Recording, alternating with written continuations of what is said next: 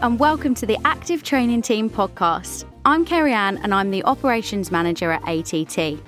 I'm also a board member for the British and Irish Trading Alliance for under 35s. This is a networking organisation which gives me the opportunity to meet lots of people working in the construction industry. So I'm excited to be introducing this episode of the ATT podcast, which was recorded live at the UK Construction Week in London. Our director, Adam Christopher, took a microphone to the event and set out to chat with some of the people there. It's Adam Christopher here, ATT. We are at the UK Construction Week 2023 at the Excel Centre in London.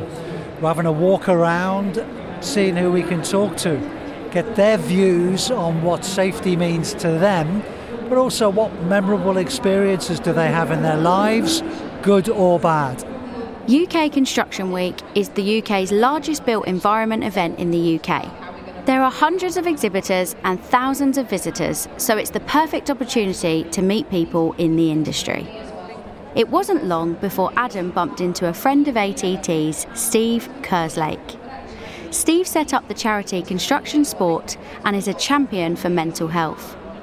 They organise sports events to open up conversations about mental health, raise awareness of the alarming rate of suicide in the industry, and advocate for greater employer accountability. Adam found two guys on an exercise bike. Steve, can we go and talk to these lads for... Yeah, give them loads of really awkward questions. All right. What's your name? Paul. And what do you do for a living, Paul? I'm a paver, ground worker. Okay. And how long have you been in that game? 2 years. 2 years. And before that, what were you doing? I was running a facilities company in the city. In the city? I was doing universities, constructions. I was working on construction sites, doing the construction cleans, handovers to the client and stuff. Then after that, I was well warrants. So I worked for the royal family, managing their buildings. Okay. Have you ever felt, in all the years you've been working, you've had your safety compromised? Safety compromised? I suppose early doors on sites is nothing like what it is now. I do believe that construction work is more safer nowadays on the site than it was 20 years ago. And what I've noticed, I'm 60 in a couple of weeks, to be fair, going back 40 years ago, blimey, the ladders weren't even tied on. Yeah, no sheeting, no protection on the balls, on the scaffolds at all. What's driven that safety then, do you think, in the last 40 years to make it better? Deaths, definitely. People getting seriously hurt on site. I was working on a site in South London once. What's going on here? Bang! Big explosion. All the lights, all the power net, bank, the bank tills, everything. Guy's obviously, he's on a pneumatic, he's gone down, he's hit a paver, killed him, sent him, well, whatever. But, so today's training is more focused on what's went wrong in the past. So you're looking for them mishaps and they show you to try to avoid it. Its focus is on the safe operation, but taking into consideration human life. I think it's great in that respect because they focus on the human content as opposed to changing the buck. Okay, when you say human contact, you talk about how people behave. I just think how they interact. Every site you go on there, health and safety course, site induction, that never used to be, half the people from years ago wouldn't even know how to spell induction, let alone anything else. Training manuals, toolbox tools, a lot of it's more proactive now, isn't it? Okay, so in any programme, any course that you think, or an induction, the more active it is, the more worthwhile it will be? I think so, yeah. Why is that, do you think? Because involvement, I think that's where the answer is, involvement. Because if you've ever worked on a site before or been in a site situation on construction, you know these pitfalls, you know, or you've heard of horror stories, or you've seen horror stories. Don't get me wrong, there's still far too many deaths in construction, but I think from a safety point of view now, I think we're more safer now.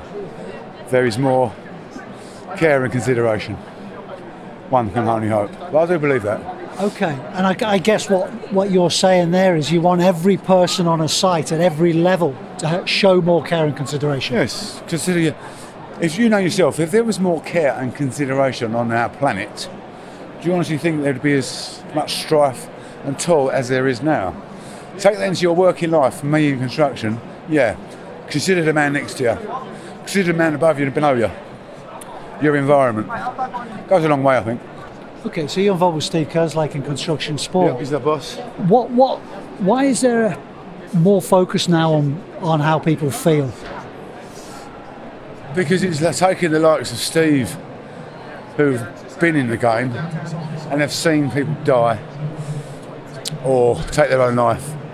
That's led to him coming off the tools and going on and promoting construction sport with the charity, because he knows from the ground floor what we all face day in, day out. And I think Steve's idea is to get people talking, involve them in a bit of sport, get them out of their shell, you know? And if it can save one death, it's worthwhile, isn't it? Absolutely. Because I've always been, I suppose because of my army background maybe, I'd get the job done, but in a safe and not in a cowboy way. And when the higher ups notice that and recognise that, they back you 9 times out of 10, I think. If you come across as a complete half-wit, then you're going to be left at the side of the road. But that shouldn't be the case. It doesn't matter if you're Einstein or someone with a little capacity for thought process. It doesn't matter, it's still human beings. And how does that make you feel when you feel someone not just respects you but values you?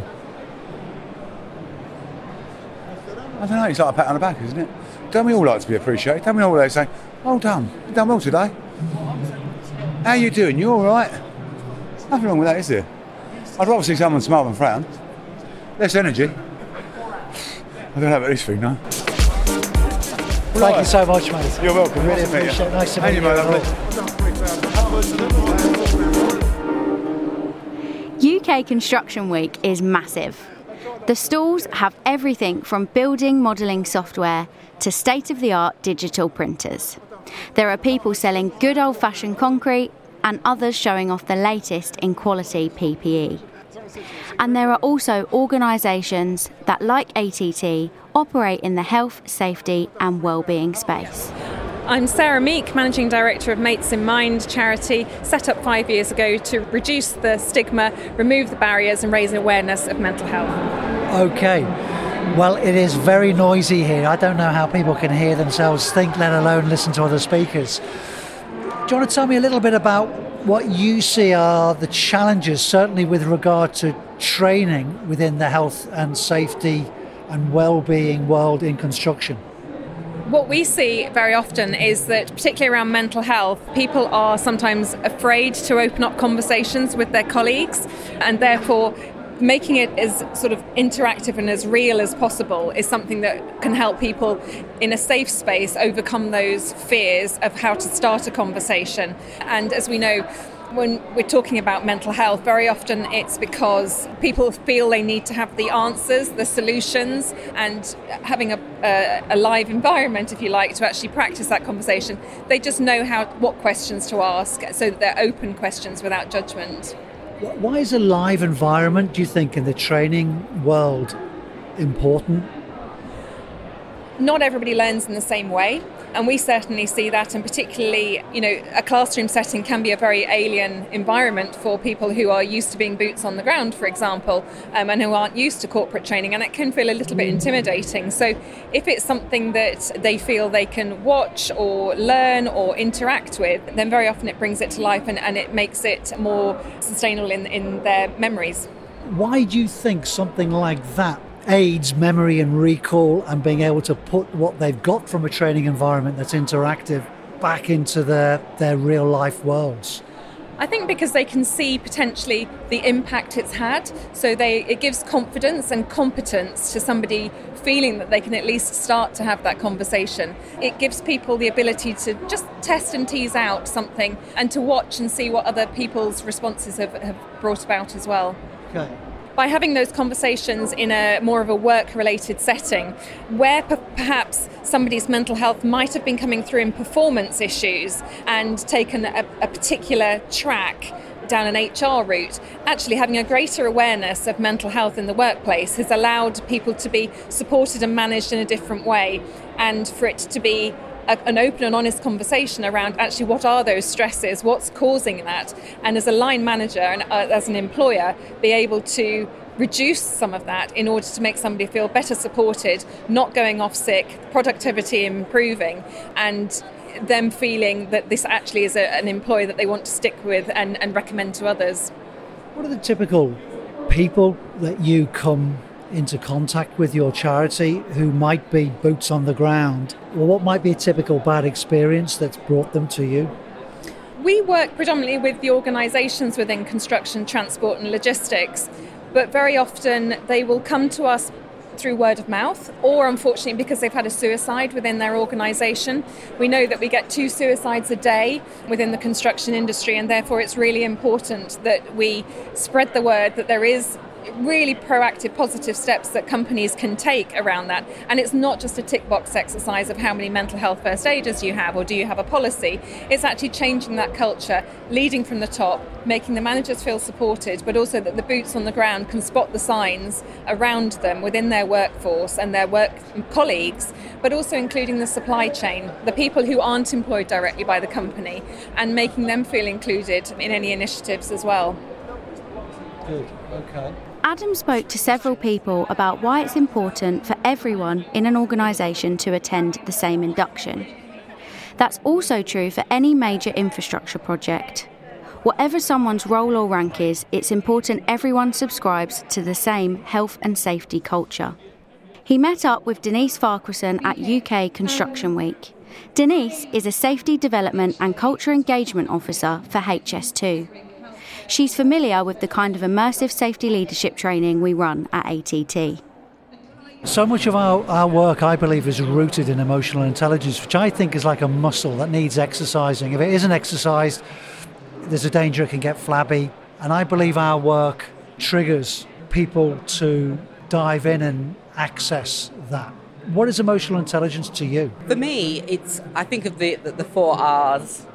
How you recognize the emotion that you're feeling, how you read that emotion, and how you review what you've felt, and then how you regulate those feelings going forward. So a lot of people bring emotions to work, and sometimes people will deny their emotions. So let me give you an example, yeah? So I've arrived on site, I've had a fallout with the team leader or the supervisor, and he's talking about some really important things that we're going to do today. But because I had an argument with him yesterday, I'm still having those feelings and those emotions of anger and frustration and annoyance is still there. That alone could cause me to have an issue when I'm on site because 1, I'm not listening to him, 2, I'm still thinking about the conversation yesterday, and 3, it means that I not only put myself at risk, but I also put my other colleagues that I work with at risk as well. Bring emotions to work, definitely. You've got to. But how you manage them and regulate them is absolutely key. And some of what you do and teach in your courses talks about that and how to manage it well.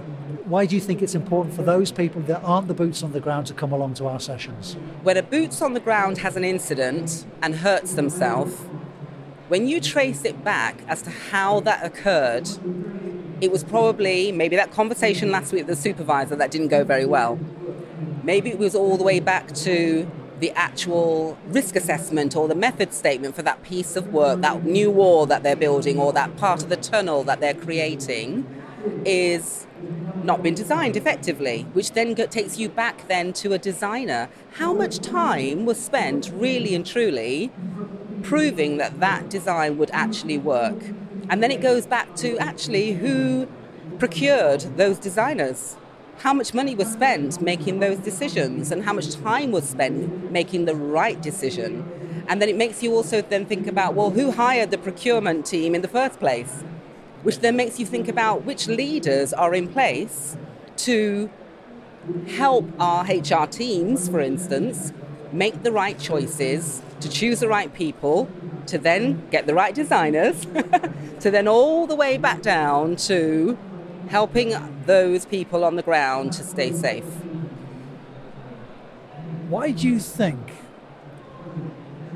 there's a significant enough proportion of people that work in construction, particularly the boots on the ground, who feel disgruntled? If we can get more of those disgruntled people to be listened to, again, this is part of, I guess, your training, that they want to be heard, they have got some great ideas, and if we can have more people listening to them, it would help prevent more incidents, I think. So any leader who attends the course to just stop, think, and listen to who they're working with, that is powerful, because then you could take a project that could potentially be failing, or a project that is going in the wrong direction, to actually reroute and deliver and produce something amazing. But you've got to take the time out. It does take time to listen to the disgruntled ones, but it's worth it. So worth it.